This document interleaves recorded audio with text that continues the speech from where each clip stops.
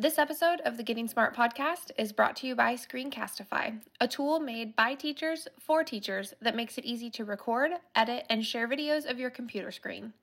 Educators created over 100 million videos with Screencastify in 2020 alone, and it's likely that some of those videos were created in your district.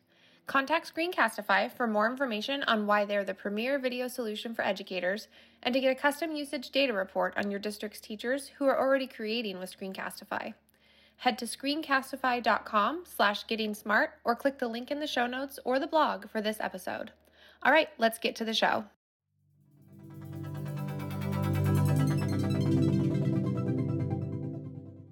You're listening to the Getting Smart podcast, where we unpack what is new and innovative in education. I'm your host, Jessica, but before we jump in today, I just wanted to remind you that you can leave a review of the Getting Smart podcast in the Apple Podcast app. And if you don't listen to us on Apple, just go ahead and share it with somebody that you know.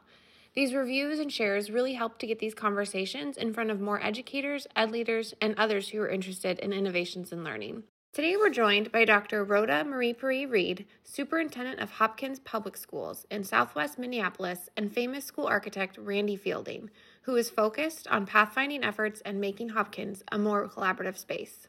Let's listen in as Tom, Randy, and Dr. Mhiripiri-Reed discuss transformation, pillars of innovation, reimagining learner experience and environment, and much more.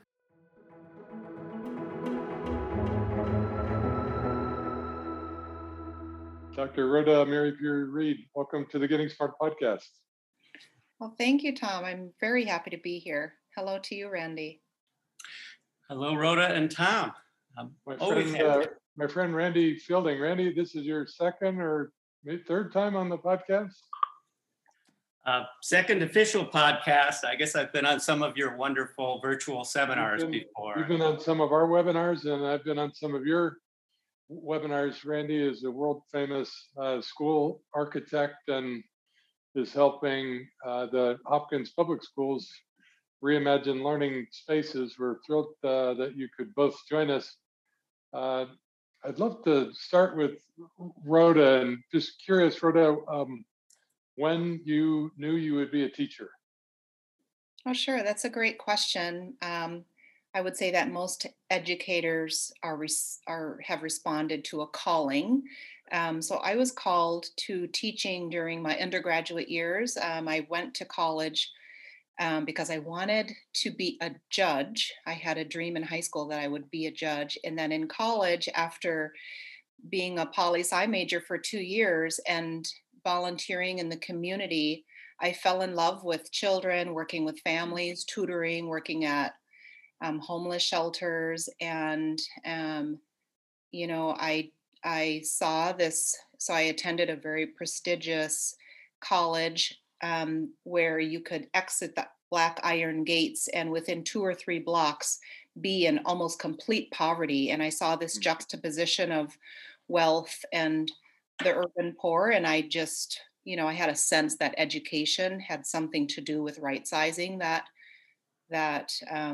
socially and racially unjust situation. So I switched my major to education and became a teacher right after college. It's a great story. Randy, I'm not sure I know your backstory. You could be designing anything. There's probably a lot of easier buildings to design than schools. Was it an accident or an intention that focused your career so heavily in education? Well, Tom, I think I could use your language, probably in difference making. I think it was I wanted to solve a problem that I experienced first day of kindergarten.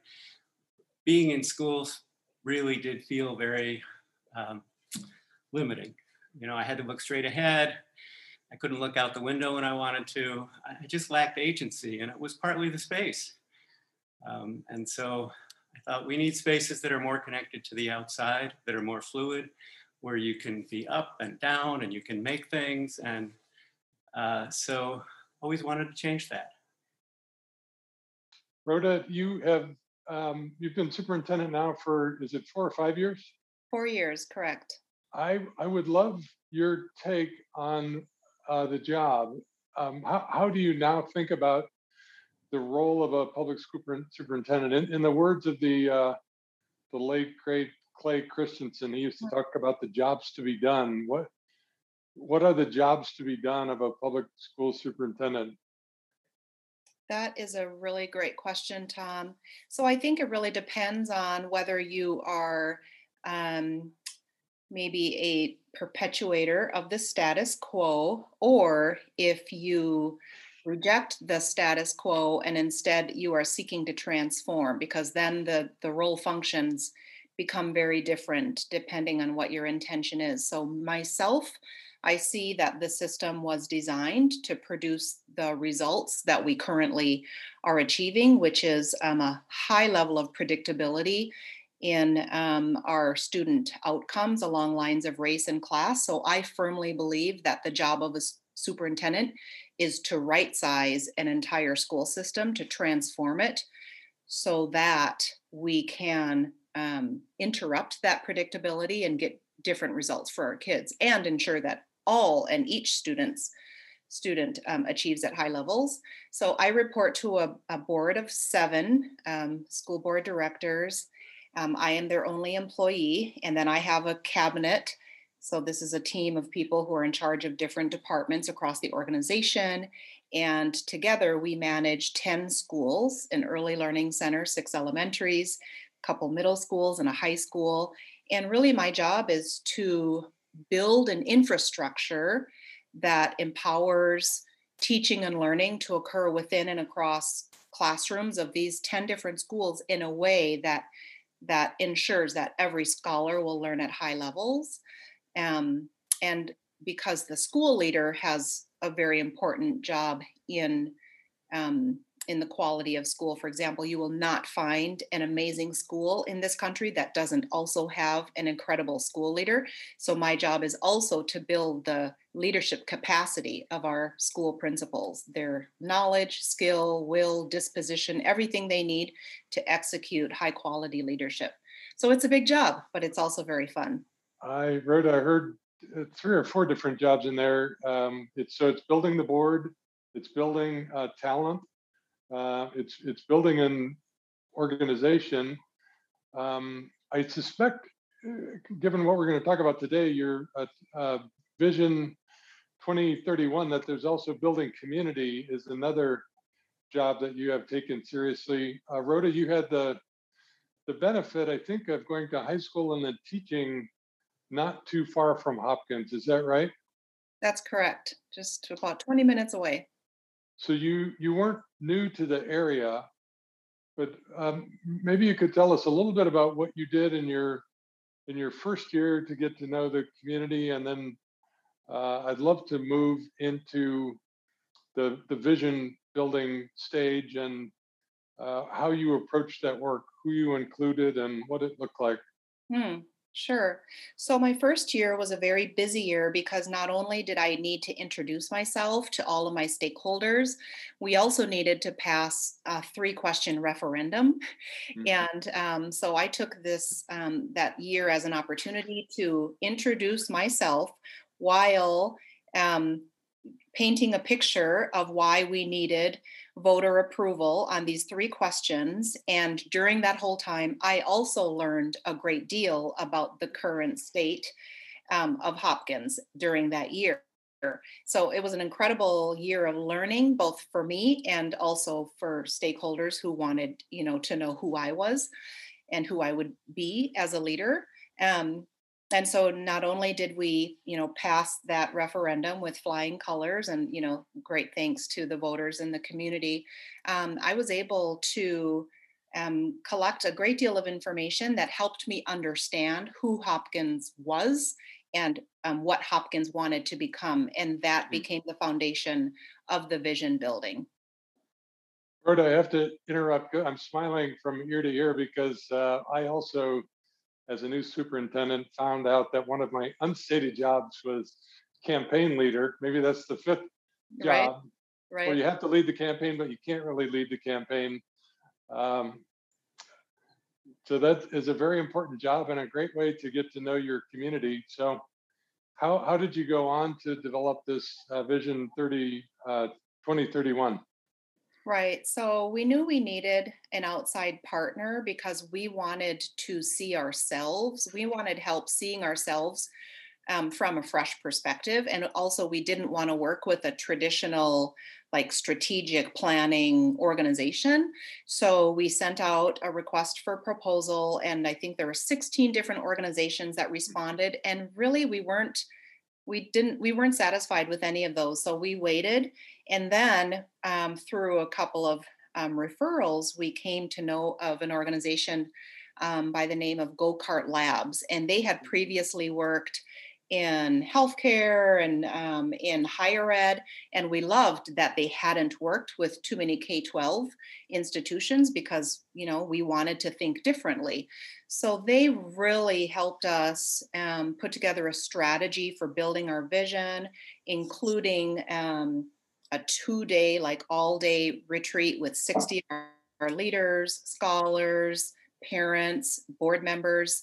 And through this like giant brain dump, they were able to help us understand who we were and who we wanted to become. And then through lots of other work like stakeholder focus groups, we had, I recruited 27 high schoolers to serve as royal reps. And so these high schoolers took a whole summer and engaged in a student designed and student executed community engagement like effort to ask our community members, well, what do you think of Hopkins and what are we doing well and what should we be doing differently? So we took like all of this like massive amounts of data to distill all of that into an audacious vision. And we call it Vision 2031 because at the time, when we launched the vision, our current kindergartners had 13 years before they would graduate.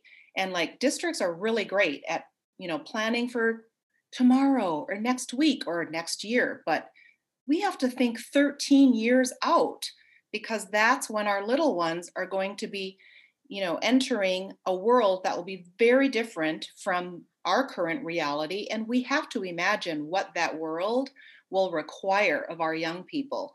So we said, nope, we're planning for the year 2031 so that our kindergartners are really going to be ready to navigate that VUCA environment. So I love the long-term vision. What was the duration of the plan behind it? Was it a 3 or 4 year plan? Well, we are now chunking the long-term vision into a strategic roadmap where we can say, okay, in the next 3 years, here's what we're going to accomplish in the 3 years after that, so that this roadmap says what we're going to do and when we're going to do it and what steps we have to take to achieve each milestone until we get to 2031. I love that. One of my favorite parts of your plan, Rhoda, are the core values. They're beautifully articulate. They include intentionally adventurous, optimistic innovation, and vigilant equity. How did you create those? And I guess in particular, I'm interested in how you got to shared and articulate. I mean, they're both beautiful and creative and thoughtful, but they also seem to be widely shared. So how did you do that? Sure. Well, we also have love and humility of heart as They're great core additions. values. Yes. And so what happened is that organization, Go-Kart Labs, they helped us look at a massive amount of information coming from our stakeholders, internal and external, where people were responding to the question, what are you passionate about? What do you dream for Hopkins? And all of the responses to those kinds of questions helped us articulate the core values, the 6 ways that we wanted to demonstrate when we show up for work. And so we didn't start with 6. I think we started with 12. I feel like I have a poster, but so we put a bunch of all of the contenders on like these fancy little like cardboards, and we literally had voting cardboards at all of our schools, and staff were supposed to tally which were their 6 favorite. And that's how we came up with the 6. And then we shared them with our community, but they also, these 6 ended up as contenders because our community said, we love these. So it was an intentional and comprehensive effort, and we really love our core values, and we receive a fair level of criticism on the value around love, but we also receive so much support for using that word because we want to love our scholars and love each other that it outweighs the critical piece. Well, I'm glad you added that, because the tension is that you want these to be really meaningful and powerful and shared simultaneously. And so I appreciate that you worked hard at both. You also have 6 pillars of innovation. I'd call them design principles, and those are, I think, equally thoughtful. I wonder if those have been valuable in your work together. Absolutely, Tom. I'm looking at this roadmap. I don't know if you can see it, but we use this as a guiding tool in our daily and weekly work.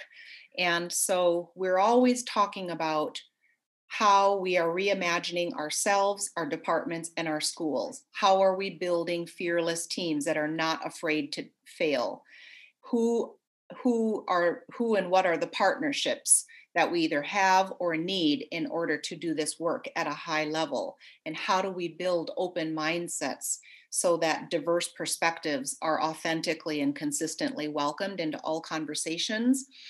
So this organization really helped us identify what we thought were going to be significant levers to remaining in an audacious space and significant levers to help us reach Vision 2031. So those are the purposes of the innovation pillars.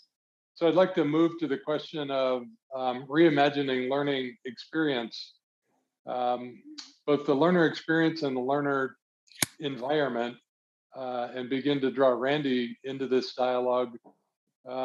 Did your strategic planning process try to imagine sort of a day in the life of a learner, or how did you try to describe what learning would look like in Hopkins? Absolutely, that's exactly right.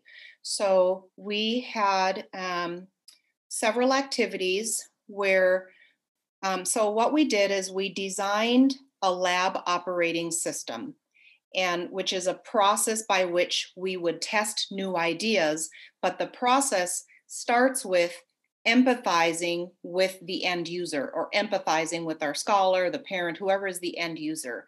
And so we created this process that would help us build and use empathy first. And through this process, we identified certain parts of the organization that needed to be reimagined. And we also invited anyone and everyone in Hopkins to use the process to reimagine their own space, whether it's reimagining a classroom, a curriculum, a particular lesson, a program. And so, yes, scholars have been put at the center of that work because the process requires us to understand the user experience and develop empathy for, what's currently experienced versus what is the desired aspects. And when and how did Randy and his team at Fielding get involved in helping you reimagine space? So what we believe is that our schools are physically designed to promote isolationism, to prevent scholars of different age levels from working together, to prevent collaboration between educators. And so we imagine school spaces that are very open and that are conducive to collaboration, to lots of scholars working together, to scholars working independently and in small group and in large group, and being able to fluidly transition between those different learning scenarios. And so we knew that we needed a partner in helping us think through that. And so we put out another request for proposal for a partner, because we said that building partnerships was going to be a pillar of innovation, right, in our vision.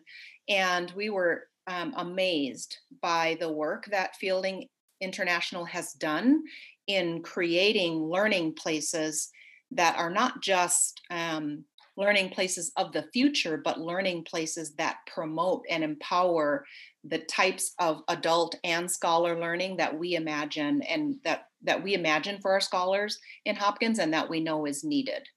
So then I got to know Randy, and it's been amazing to work with them. So Randy, tell us about the process that you went through, and I'd love to know about the deck that I saw last week. You sent me a picture of the plans for Hopkins schools, and I think my exact words are, "Holy cow, I need to talk to that superintendent." So what's the backstory, Randy? Well, the backstory is that I was so excited to first meet Rhoda and understand in our first meeting, even before we had the project, that we had a leader that was authentically devoted to transformation. We hear a lot of discussion about transformation, but really meaning it is another matter. And I would ground that in where we are. I'm in Minneapolis. Hopkins is right outside of Minneapolis.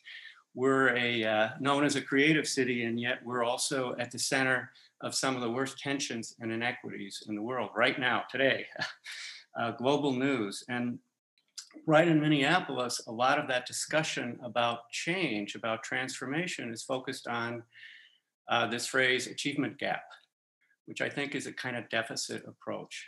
It's focusing first on achievement, and in what I see is at least 9 out of 10 times, achievement refers to this kind of 1950s model of what, student outcomes that really don't engage all cultures, and engages, a smaller group of people of those kind of, good test scores. And really, they're the same tests I took many, many decades ago. And then gap, So this is where our focus here in the Twin Cities has been. A lot of it is on an achievement gap. And it's been depressing. We haven't been very successful. We've worked hard at it. I think we have a lot of smart people with good intentions. We spend quite a lot of money per student here. And yet, I think particularly our schools in the city of Minneapolis, in St. Paul, are in many ways failing. And so to meet Rhoda and understand this vision 2031, and to see a word like love, I was just blown away. I thought, how does she have the courage to use that word? Because so often people in the softer sciences like psychology or education, when they talk about love, the people in the harder science, hard to track that to data. And yet, if you look at the phrase achievement gap and what it's not accomplishing, and what the word love and the words empathy suggest, they actually lead us to authentic solutions. Similar to your work, Tom, about placemaking and difference making. If we really listen to people, and we listen to them in spaces which are fluid, not isolated, where we can come together, and they're also quiet spaces, because when we understand each other, there are times we need to be quieter. We're not all doing the same thing at the same time. When we listen to people, we understand that we have a whole series of design patterns that we share with people. And we find that the number one patterns over and over and over again is we want to be more connected to nature, more to outside. And we want opportunities for quiet space. And yet we're not generally building those. Even when we do these common areas, these labs, these tech-focused spaces with beautiful furnishings, and usually there's a fair amount of glass, they often are not connected to the outside. They're often big spaces that don't provide smaller, quiet areas. And so in the process of getting to know Hopkins, we're seeing that they truly do want to listen to people. They want to be empathetic. They want to create spaces that allow for love and connection, for creativity, for collaboration. And so it's like, aha, yay! Here we are working in 50 different countries, and very limited success here. So the chance to work with you, Rhoda, and your district, And to work with 10 different schools and a diverse population is like a dream come true. And it's been awesome. Regarding the deck that you liked, that was about Pathfinders. That was a word, I think, Rhoda, you like the word Pathfinder, which suggests the future. And we have to deal with budgets. There's a lot of limitations on budgets. It's something that we as architects are hearing about day in, day out, about the budgets. What we're looking to do is not particularly budget sensitive. In other words, we could renovate a building with a old-fashioned, more bells and cells isolated model, or one with more fluid spaces, and it's not really going to make a difference significantly in cost. What might make a difference would be how much sound absorption we have, the different kinds of lighting, some of those connections to outdoors, some of the things we can do to create more smaller rooms and more security, all of those things, and they might be the same in either kind of model. But in being sensitive to budgets, we're not looking, Hopkins hasn't said to us, build a new school or give us a plan for 3 new schools and renovating 7 schools. They've said, we have really limited budgets.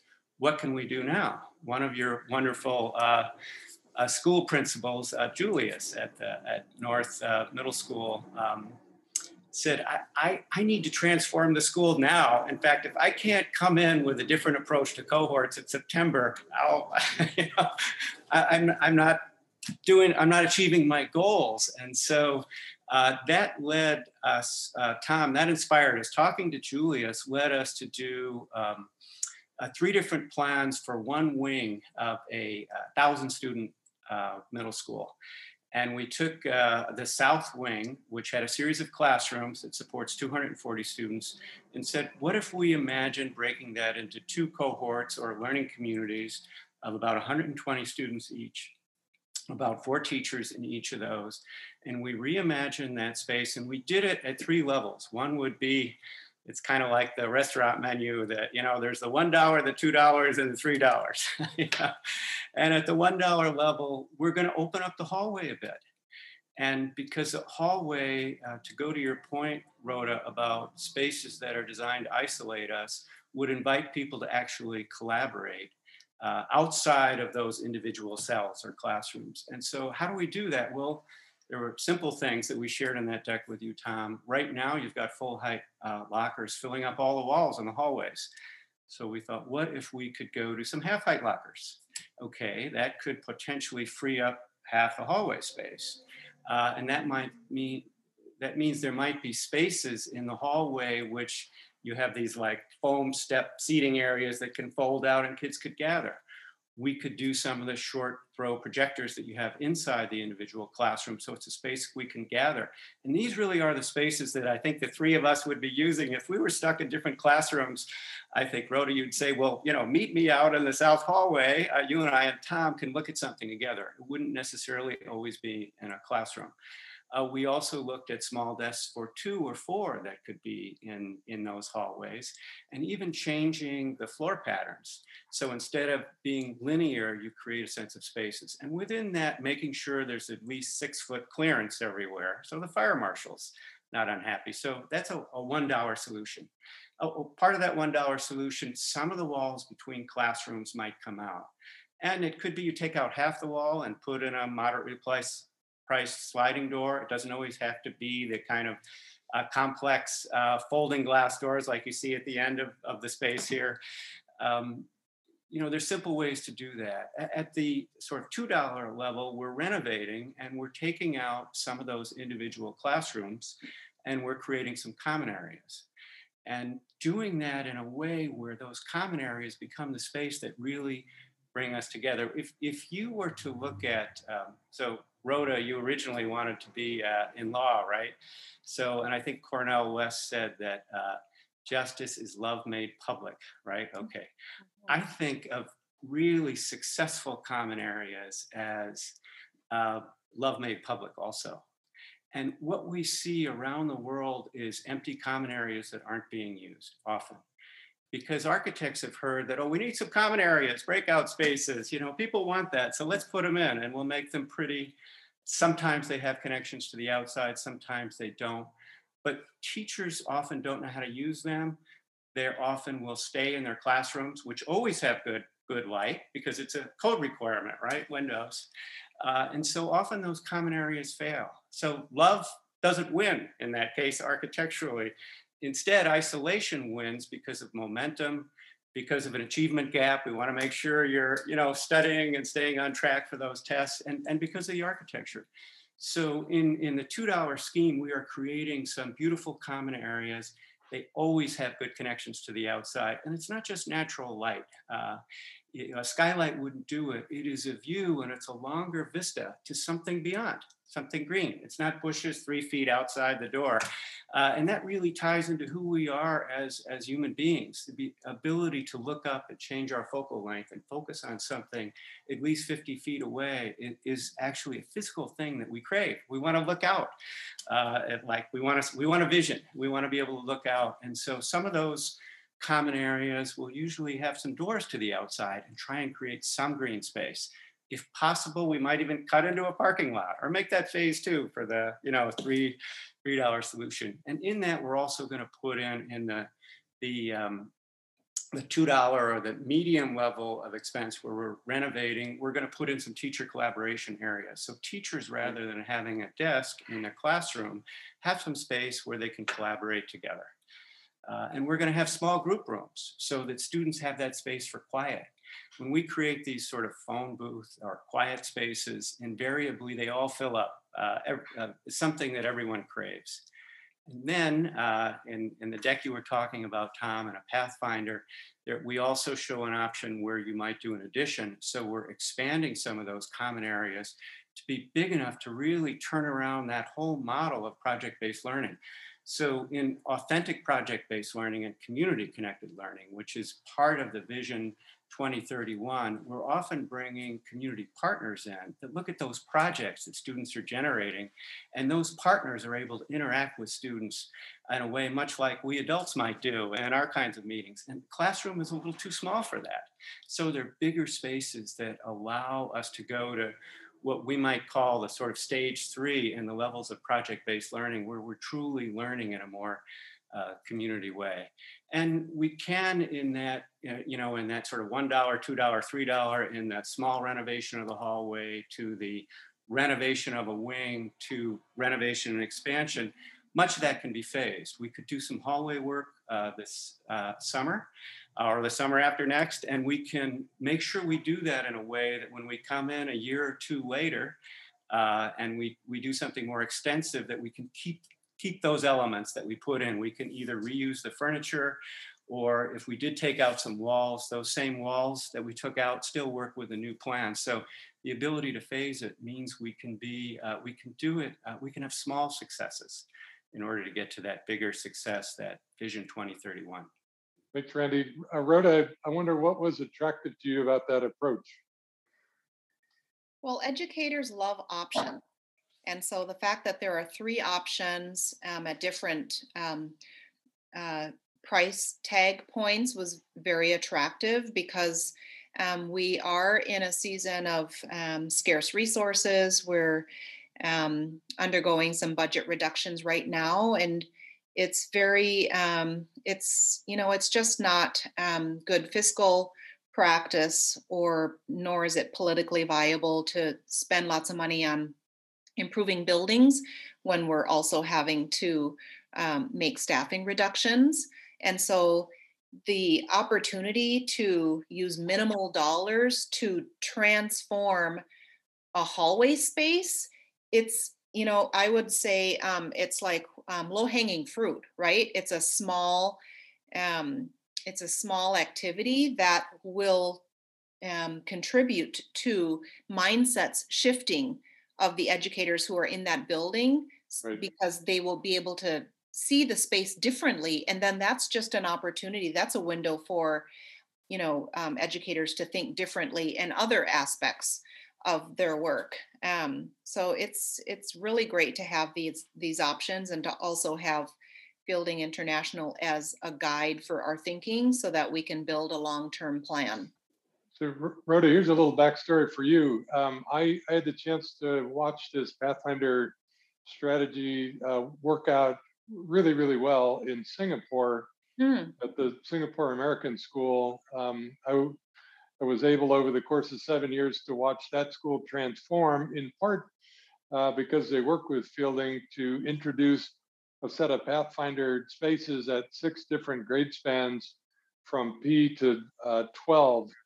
And I love to think of it as an opportunity for teacher teams to both illustrate and interrogate the future, Oh, I to love both it. show their colleagues what the future was going to look like in a collaborative, applied, project-based world, but also for them to work together just to test collaboration strategies and high and low seating, and whether science needed to be connected with math, with a double door or an open door. And so this working of things out in both learner experience and learner environment in a bit of a fishbowl strategy so that the faculty and the community could see was super helpful. And then SAS began inviting parents in to also see and experience the future. And so this is actually why we featured the Pathfinder strategy last week in a micro school webinar, because we think it's such a neat iterative strategy to test out the future. So we're excited that it's a part of your plan. It sounds like it's important in your context where you don't have a lot of money to spend, but you do, as Randy said, you have principals that are ready to rock and Yes. want to transform their space. So it sounds like a viable way forward. Absolutely. We have a lot of big ideas, but we don't have big dollars yet. So how do we maximize the resources that we have?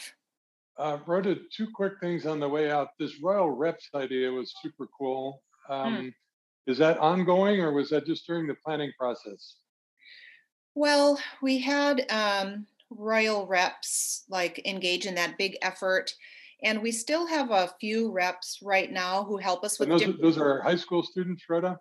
These are junior high and high school students. Junior, Yes. okay. Well, there was like a giant Royal reps effort, which I described Right. earlier, and now what we've done is we are our charge to ourselves is to consistently provide opportunities to elevate scholar voice and to give our scholars real and important tasks. And so, we don't necessarily have the Royal reps as a unit anymore, but we do have scholars all over the system who are helping us with a number of different things, important It's things. just, yeah, I love that you mobilized young people as part of the planning process. Every district in the country has an opportunity to do that. Um, you also received a nice award as a superintendent to watch from the Public Relations Association. I think that may have had something to do with your Royal Report. Is that a weekly blast that you send out? Yeah, we have a small but mighty communications and marketing team led by a brilliant communications and marketing director, and she and the team organize the Royal Report. I think it's every 3 to 4 weeks. So It is last, beautifully done. it's We're really gonna nice. we're gonna link to a number of those in the show notes. It is professionally done. It's beautiful storytelling. Nice. I can tell that's an important part of just one of the ways that you are sharing the story of transformation in Hopkins. Well, I'm glad that you're going to share that. They do good work, and it's important for us to tell our story, not just to ourselves, but to share the story of who we are and what we're aspiring to achieve for our deserving scholars. We want to share those stories with the whole world, beginning with the Hopkins world, but if it's the whole wide world, that works too. Well, we're going to join them in making you a superintendent to watch. We love what we have seen so far. We deeply appreciate your leadership and appreciate you being on the podcast. Randy, great work. Thanks for introducing us to Rhoda and to Hopkins. What a treat. Thank you, Tom. It's always fun to connect with you, and I'm always inspired by all the ideas we discuss. Another thanks to our podcast sponsor, Screencastify. To learn more about the power of video to engage learners, check out screencastify.com/gettingsmart. There's a link in the show notes as well.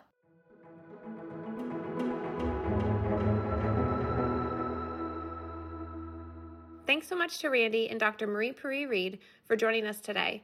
We are so appreciative of their innovations at the level of the district, the building, and the classroom. For another conversation with Randy Fielding, be sure to check out episode 195 on learning environments for the future. We've got it linked in the show notes and on the blog. All right, listeners, that's it for today. And just another reminder to leave us a rating and a review so we can help more folks find us. For the Getting Smart podcast, this is Jessica, signing off.